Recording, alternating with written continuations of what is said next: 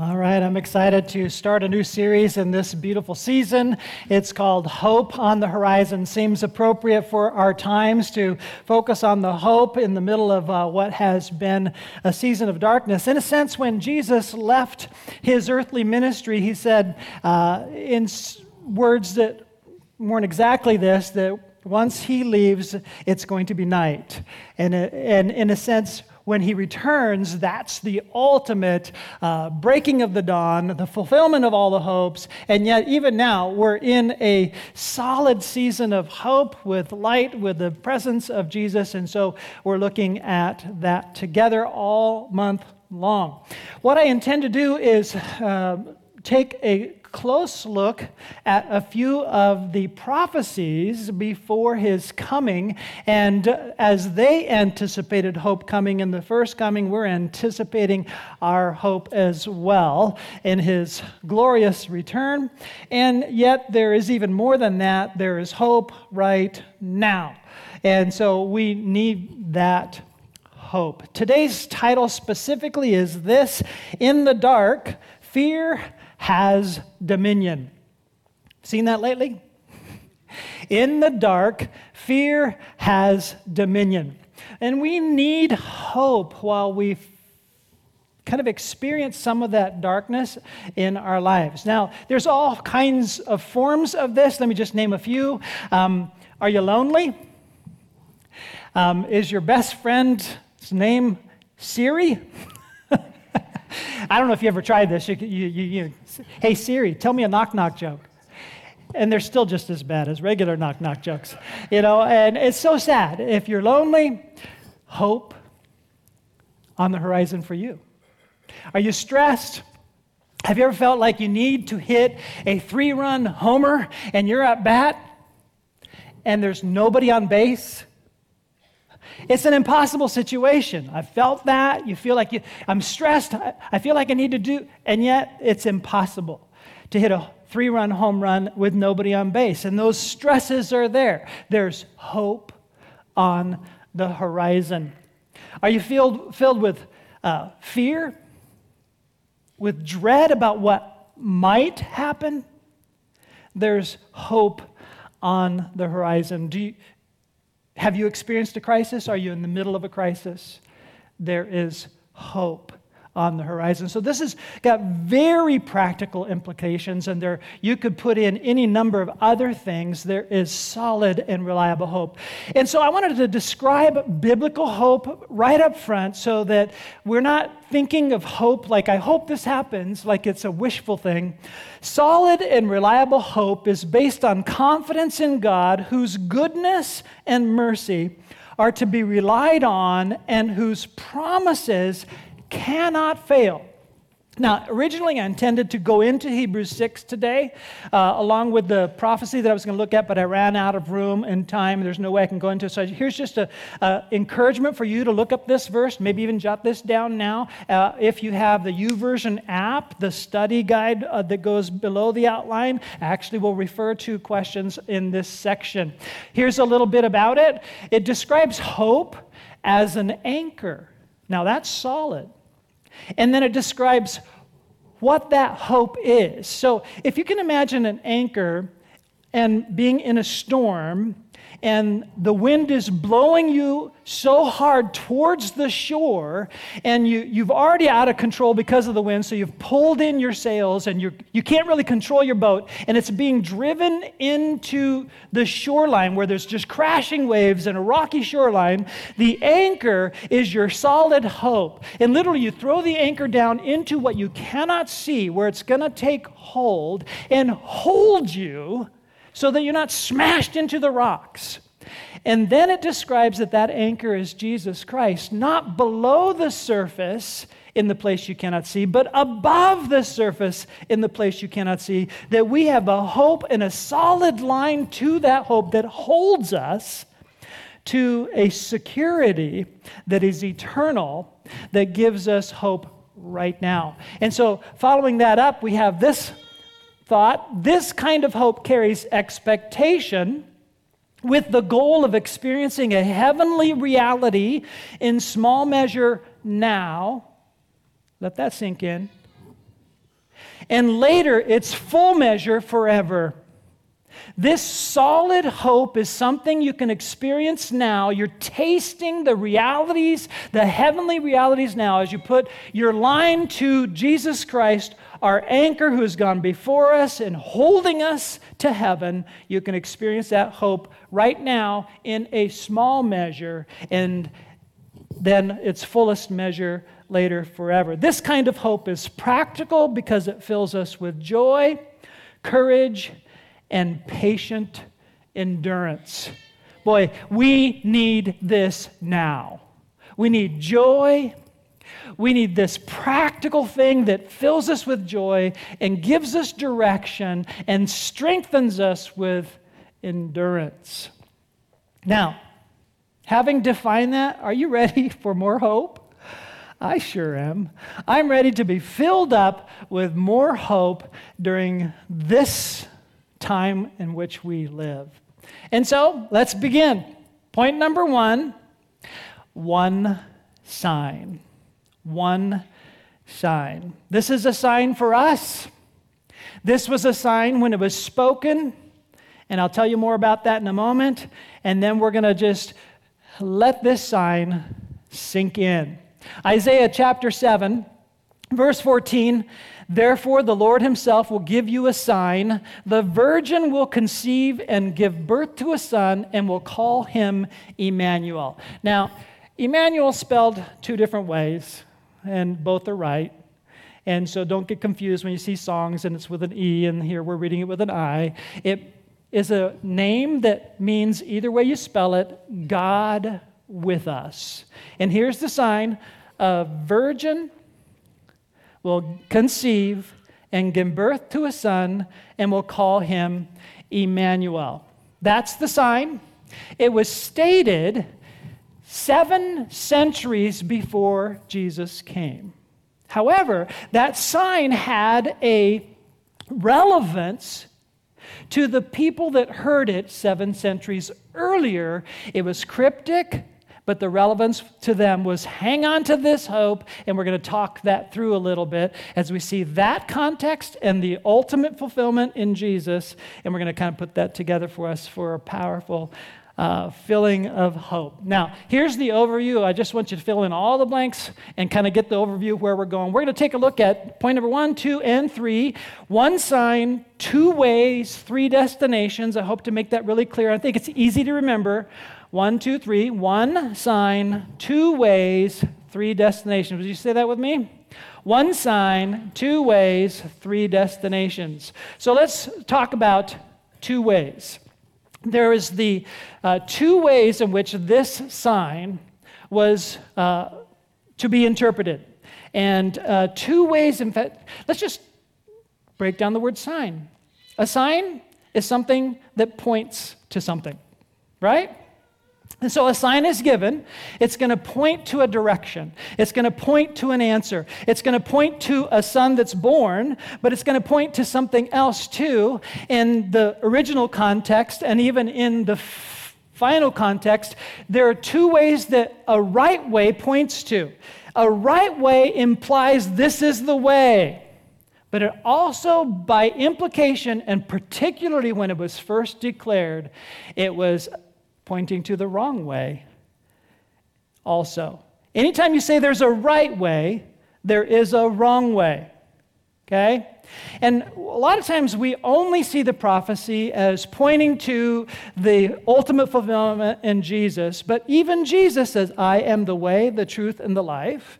There is the right way, and if you are without Jesus, you're on the wrong way. I just want to say that there's 2 ways. Now, there's 2 ways of doing things, and in the context, we're going to discover that this is a confrontation between the prophet Isaiah and King Ahaz, and King Ahaz rejects the sign. He's going to choose the wrong way. We're going to talk that through a little bit, but I want us just to have a word picture to kind of get us to see this.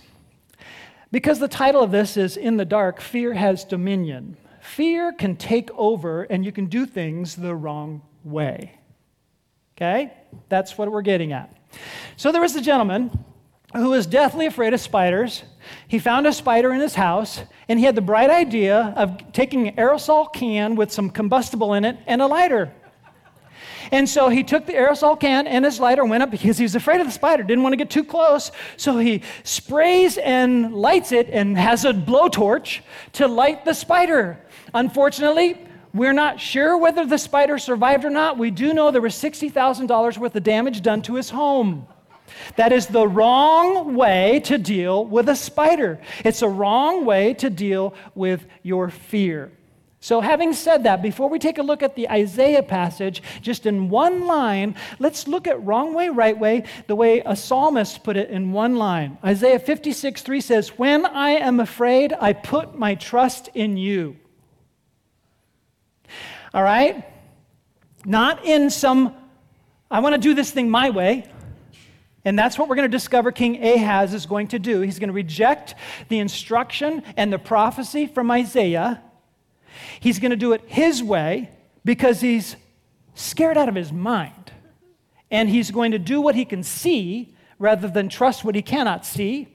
And he's going to do far worse damage to his kingdom than the man did to his house. And we're going to talk that through a little bit. And so this isn't just about fear. We talked earlier about loneliness. When I am lonely, I put my trust in you. When I am stressed, I put my trust in you. When I'm in crisis, I put my trust in you. Whatever the situation you're in and you're struggling in, whatever that darkness is, the answer is I put my trust in you. Okay? And so we're going to see how this plays out in history 7 centuries before, but it sets up a prophecy about the coming of Jesus. And we need to kind of get a hold of this. So to set it firmly into history, I'm going to do what I don't normally do because I'm not a geographically I have a navigator. I married her. She does great. And I don't need to look at the map. I just have my wife. And she hates Siri. All right, so here's the map. Here we go I just want to talk this through a little bit. Here you have Judah in red print. That is the location of the kingdom where Ahaz is at, Judah. What you need to understand is by this time, Israel is divided into 2 kingdoms. It divided into 2 kingdoms shortly after Solomon.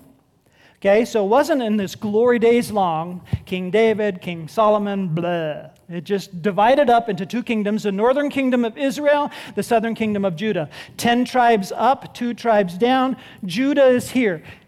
Now, eventually, Israel is destroyed by their faithlessness before God, and those tribes are lost, and all we have left is Judah. That's why, by the way, in the New Testament, we don't call them Hebrews. We don't call them Israelis. We call them Jews. It's now just from the tribe of Judah. Jews is who we refer to them as. It wasn't referred to them that way before. That's who we refer to them as. Now, what you need to understand is, at this time, Israel and Judah are at odds with one another, and that's why it's a divided kingdom. So much at odds because a big bully is flexing his muscles from Assyria. And Assyria is reaching, grabbing, dominating, flexing, and has a systematic cruelty and a systematic destruction that's growing and growing and growing that is creating a terror. It's like this big bully is in town, okay? And so 2 bullies up here get together and say, we need to form an alliance because we don't stand a chance against this big bully. So here in this upper region just above Israel is Syria. This is really confusing. Syria, Assyria. Syria, Assyria. Seriously? Yeah. Okay? And in Syria, we've got Aram of Damascus, okay, that's getting together with the king of Israel, which is in the text, we're going to also refer to it as Ephraim, one of the tribes' names where their capital is, Samaria. And so these 2 kings are going to be bullies that have formed an alliance together against King Ahaz in Judah. And the reason why King Ahaz refuses to form an alliance with them, so they say, fine, we're going to form an alliance with ourselves, we're going to come against you in Jerusalem, and we're going to take over and put up a puppet king in your place so we can build this alliance stronger to withstand the big bully. And Ahaz refuses because he has a plan of his own. It's an aerosol can with a lighter. And he's going to try to form an alliance with the big bully. And that's where the situation is. The text is Isaiah 7, 1 through 14, and beyond. We only have time through 1 through 14. And we're going to read the whole thing together. I don't have it on the screen. I'm going to leave the map up. And if you just want to listen, you can just listen. It's on the YouVersion app, or you can look it up in the Bible, or just listen. The time is 7:34 BC, and I want to read it and just kind of make some notes as we go.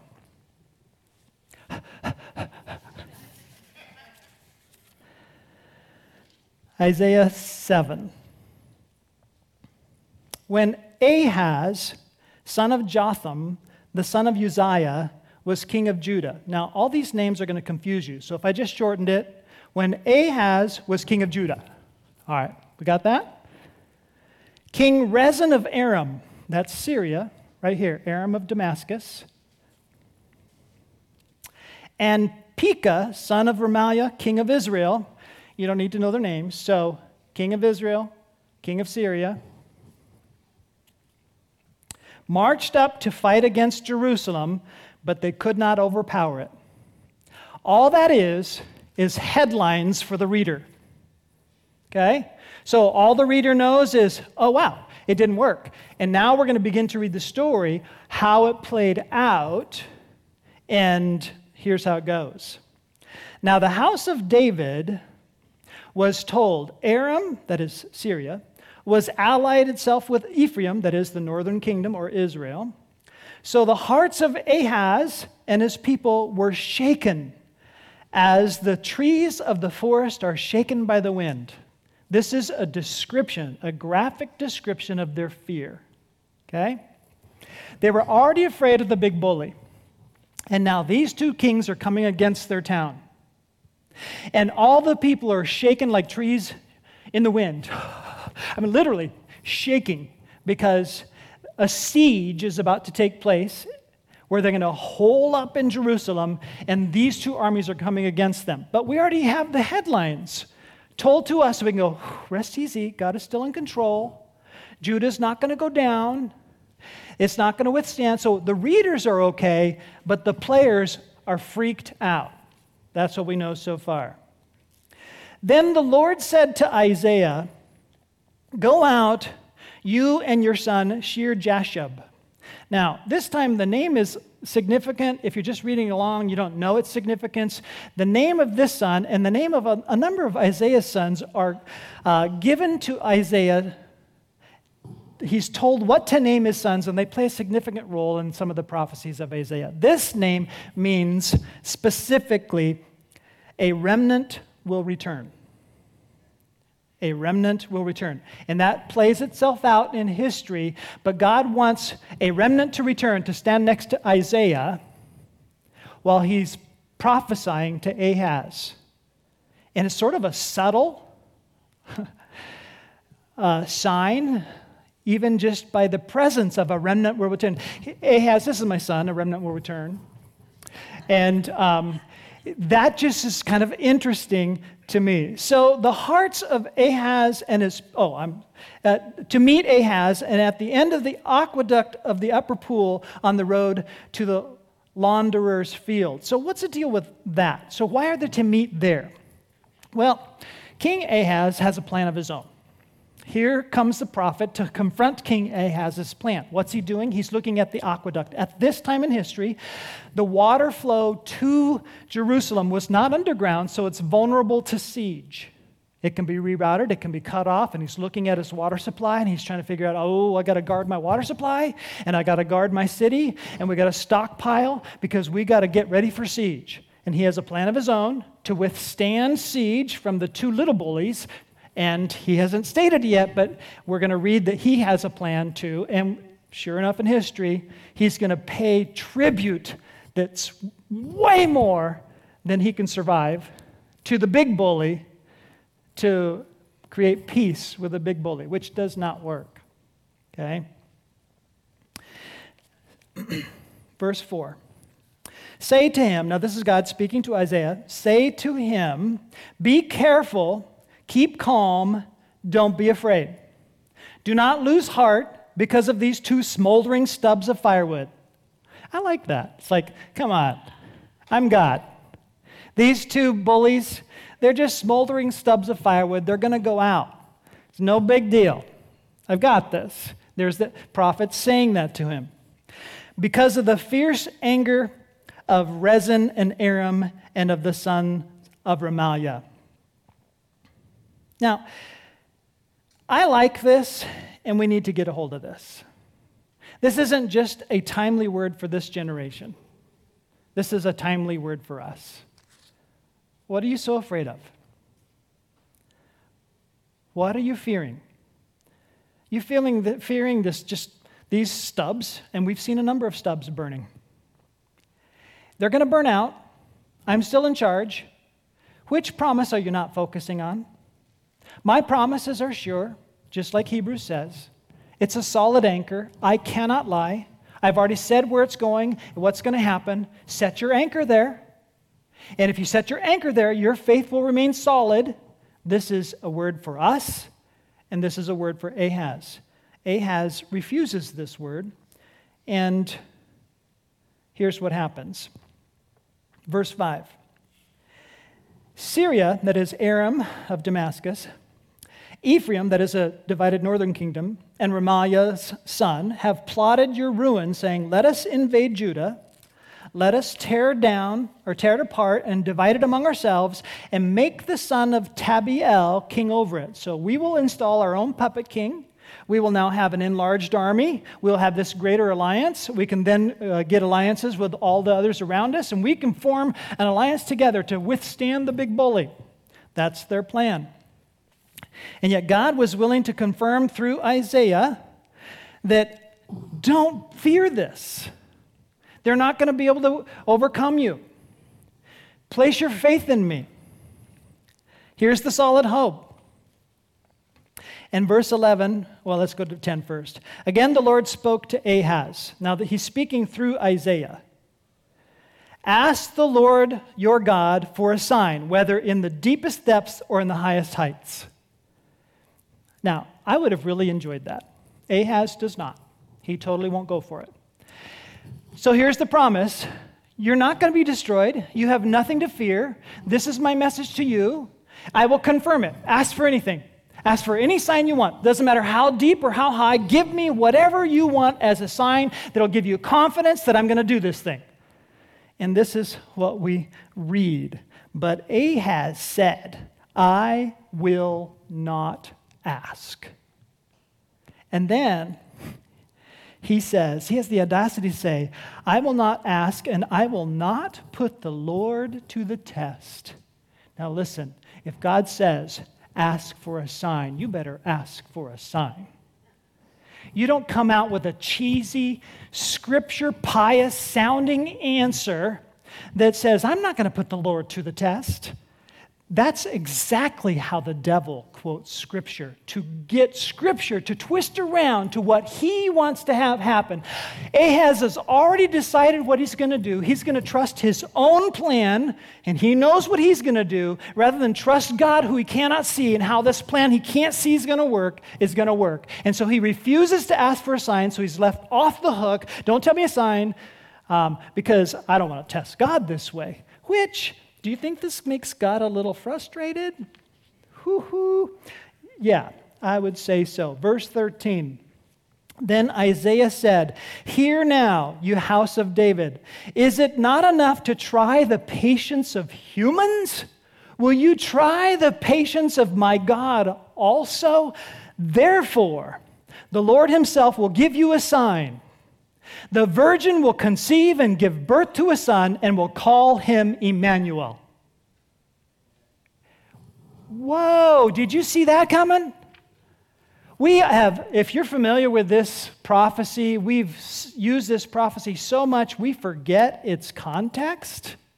We forget that there's two ways that this sign can be taken. And the first way the sign was to be taken was a sign of judgment to Ahaz. Out of frustration and anger, you're not going to ask for a sign? Well, I'll give you a sign, and here's the sign. And so there's two ways to take this, and we need to kind of figure out what does this mean in their context, which Matthew and Luke later quote in the context of Jesus as a sign pointing to the eternal way? Here's a sign of judgment that's pointing to the wrong way because Ahaz has chosen the wrong way. So be careful when you're fearful and lonely or stressed to choose faith, not what you see and what seems easier to you in your way. Because you will take a torch to your house if you do it your way. Ahaz takes a torch to his kingdom. And then, I don't have time to go into the details of this prophecy in their context, and there are a number of scholars with different interpretation. I kind of like one interpretation that talks about how in Isaiah 1:8, Zion, which is Jerusalem, is described as daughter Zion will have a son. It's like, daughter Zion. And so daughter Zion would be the city. And we've already had the remnant will return. And so the remnant will return is right there, and it's the son of daughter Zion who is eventually going to return after all this is played out. As you keep reading, the key is in verse 13 through 16 about a boy within the time frame of a boy's life. Before he knows the difference between right and wrong, this is going to happen to this kingdom coming against you, and in 65 years, this kingdom that you're so afraid of is not even going to exist. And what's going to take place beyond that is a judgment where only a remnant is left to return here. It's exactly how history plays out. And from that remnant, a son of Jerusalem will come and bring hope. God is with us. The fact that God is with us means, although you are faithless, I'm still going to make my promise work. But it won't work for you. I will make it work with the remnant. And so we have to stand firm in our faith, or the promises of God don't work for us, only work for those who are faithful and remaining in faith with God. Point number 3, 3 destinations. So 2 ways, right way and a wrong way. You can decide to do it your way and blow torch your house, blow torch your life, blow torch your kingdom by doing it your way when God says, no, you should do it this way. And he says, I want to show you what I'm going to do. I'm going to show you that I am with you. But if you reject right up front, it's disaster doing it your way. Trust, do it God's way. Now, 3 destinations. That's kind of confusing, but here's what I want to say. The first destination, the first context, the sign was a sign of judgment to Israel and King Ahaz and Judah in 700 BC. But it's a total sign of hope and fulfillment for the remnant. The remnant will return.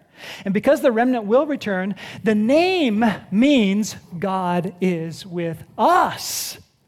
The son of Isaiah was just kind of a reflection of that truth. The remnant will return. And the remnant will return is what's going to take place. And I think the virgin is Jerusalem. But that's just one possible interpretation. It's really cryptic. And I don't have to have the right answer to know there's a context there that they could have got, but because Ahaz refused, he doesn't get it. He does not. And the rest don't get it either, but the remnant do. The remnant will return. God is still with us. They're going to hang in there with faith, no matter how dark it gets, and eventually that whole remnant has to be ported off to Babylon, and returning many, many years later, they will return so that the ultimate fulfillment will take place. So the first destination is judgment. The second destination is short term. Let's be the remnant. And the third destination is long term. Let's hang on to the fulfillment, which is Jesus, God with us. He came and he was literally born of a virgin, They're going to try to cover this in children's church without even talking about it. So can you just imagine the little kids, what's a virgin? And so when they cover that, they're just going to say, well, it's an unmarried person who has a child but never even had a boyfriend. That's the best they can do. And then you're going to, as parents, gonna have to decide the timing of what to deal with that. Anyway, hopefully they won't even ask the question. So the three destinations, slow this down. Judgment is destination one for those that rejected. Short-term destination, which gave direction, courage, and actually, if you keep reading in verses 13 through 16, ETA, estimated time of arrival of the different things that are going to take place in their context, is laid out for you right there. Short-term destination, and then the long-term fulfillment is the eternal fulfillment as we link ourselves by faith with Jesus himself. We have hindsight, which is great, and prophecy fulfilled, where the Word of God literally says, this is Jesus, Emmanuel, God with us. So, I want to finish by saying, what do we do with this? Here's the steps. Are you lonely? The next time you're lonely, literally, place your faith in God. Out loud, tell God you're lonely. Speak to him. Spend time with him. Stand firm in him, and he'll make all the difference. Are you stressed? Go to God with your stress. Speak your stress out loud. Tell him how impossible the situation feels to you. He is a God who specializes in the impossible, and he is God with you, and he'll walk you through. Are you in crisis? Are you in dread? Are you in fear? Turn and trust God. Trust is the answer, and God is who you put your faith in. Where is your anchor? If you put your anchor where you can see and you're in this storm, you have no hope. You're going to crash into the rocks. Put the anchor into the unseen realm. This time it's not down below the surface of an ocean. It's above the surface of the storm of life. And Jesus has gone there, and he is the anchor. Study that Hebrews 6 passage. And so if you've never given your life to Jesus, make sure your line is securely connected to Jesus Christ. Lord Jesus, I need you. You are God with us. You are my Savior. You've taken my sins upon yourself. You've taken them away. You have fulfilled the sign not only of being virgin born, but your death, burial, and the resurrection points to, in the loudest, clearest way, your victory and the promises that are sure. Life is eternal, and I'm following you. If you have asked Jesus to be your Savior, you don't really know what that means and how to go about following him. We're trying to come up with a substitute for our other processes in the past before our season that we're in now. We used to have Start Here. We're going to do a Start with Jesus conversation, and we're going to do it every month. Just to dialogue with people who are ready to follow Jesus. And so the first one will be January 3rd. I'll tell you more about it as we have more specifics and how that's going to be online as well as in person. But keep that in mind so that you can follow Jesus. Would you pray with me? Father, we thank you for giving us such detailed signs all along the way, long before events took place. And Lord, no skeptic can take away the fact that Isaiah, written long before Jesus, we have scrolls, even translated scrolls, long before the arrival of Jesus, with these words of hope and truth. And so we thank you for laying it all out in advance, showing us when it happens, and affirming to us that this is the way. Help us to choose that way and be strengthened in the faith. It's in Jesus' name that we pray. Amen. There's more hope on the horizon. Hope to see you next week. God bless.